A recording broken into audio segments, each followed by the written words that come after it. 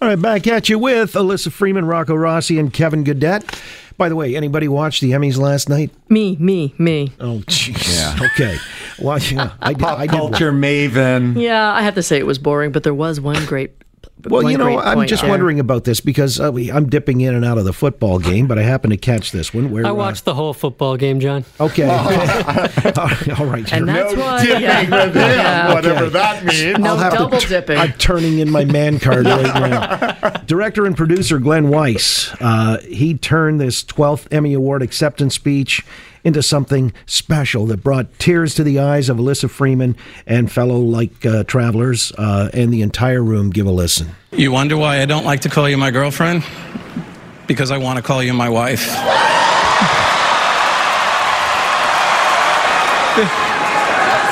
This is the ring that my dad put on my mom's finger 67 years ago. And to my sisters and brothers, I didn't swipe it. Dad knows I have it, okay?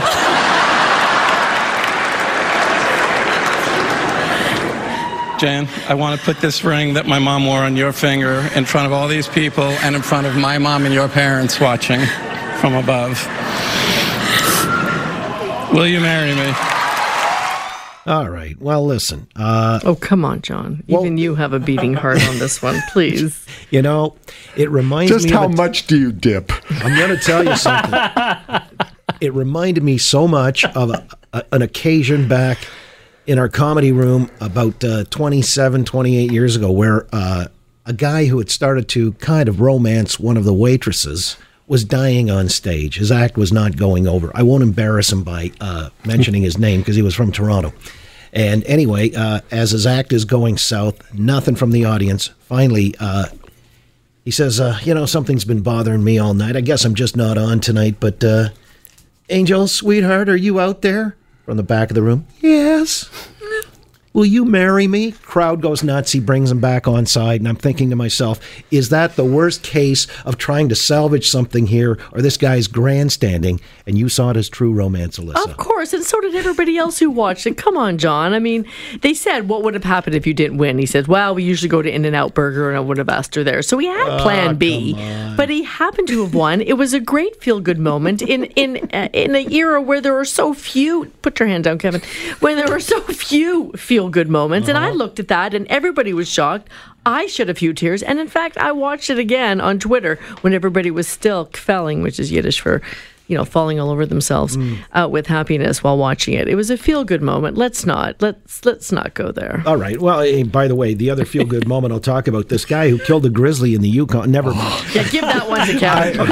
All right. I was watching the replay of the Messi goal off the free kick, which was just spectacular. Yeah, it wasn't that messy. Lionel Messi. Oh, Kevin, but you wanted to weigh in on this Hollywood showboating or whatever you perceived it to be.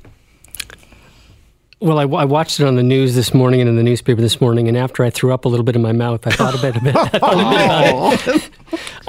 The part of it that I don't understand is just how so much of this stuff is public now, where everybody videos everything and everything has to be on display. And what happened to the privacy of these things? I kind of thought it was supposed to be, I guess I'm the grumpy old white guy here, but I thought these things were like private moments between couples as opposed to millions of people on TV.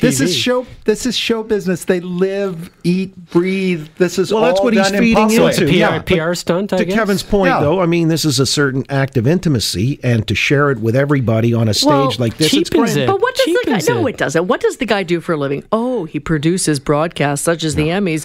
Well, actually, he produces the Oscar broadcast. He knows what makes good TV. Obviously, if you want to look at this from a really jaded perspective, he knows that long award shows often need Murder gets ratings too, but they don't do that. Okay, well maybe they should. So it needed maybe if there was a lull in the proceedings, this would certainly boost people's energy level, and it certainly did. And it was romantic. There's nothing wrong with it. Everybody felt good about watching that. Because it was shared by an audience of maybe 80 million. And because her reaction was honest. Her reaction was honest. It wasn't a gimmick. She wasn't in on it. And because of the actual honest and, reaction, the organic reaction of his girlfriend, soon-to-be wife, that's what made it very loving and I sense true. a lot of love in the room. Yeah, and why not for a change? It's never here. So. All right. Well, let's come back and talk about honesty, honor, integrity when it comes to other matters dealing with, I guess, men and women and their relationships. This Brett Kavanaugh is not going to be installed, or at least they won't move along with the Supreme Court hearings past Thursday when it was slated to enter the next phase, the final, I guess, because of a spanner thrown into the works. How credible is that? We'll come back and discuss. Elissa Freeman, Kevin Gaudet, Rocco Rossi on The Oakley Show. Global News Radio, 640 Toronto.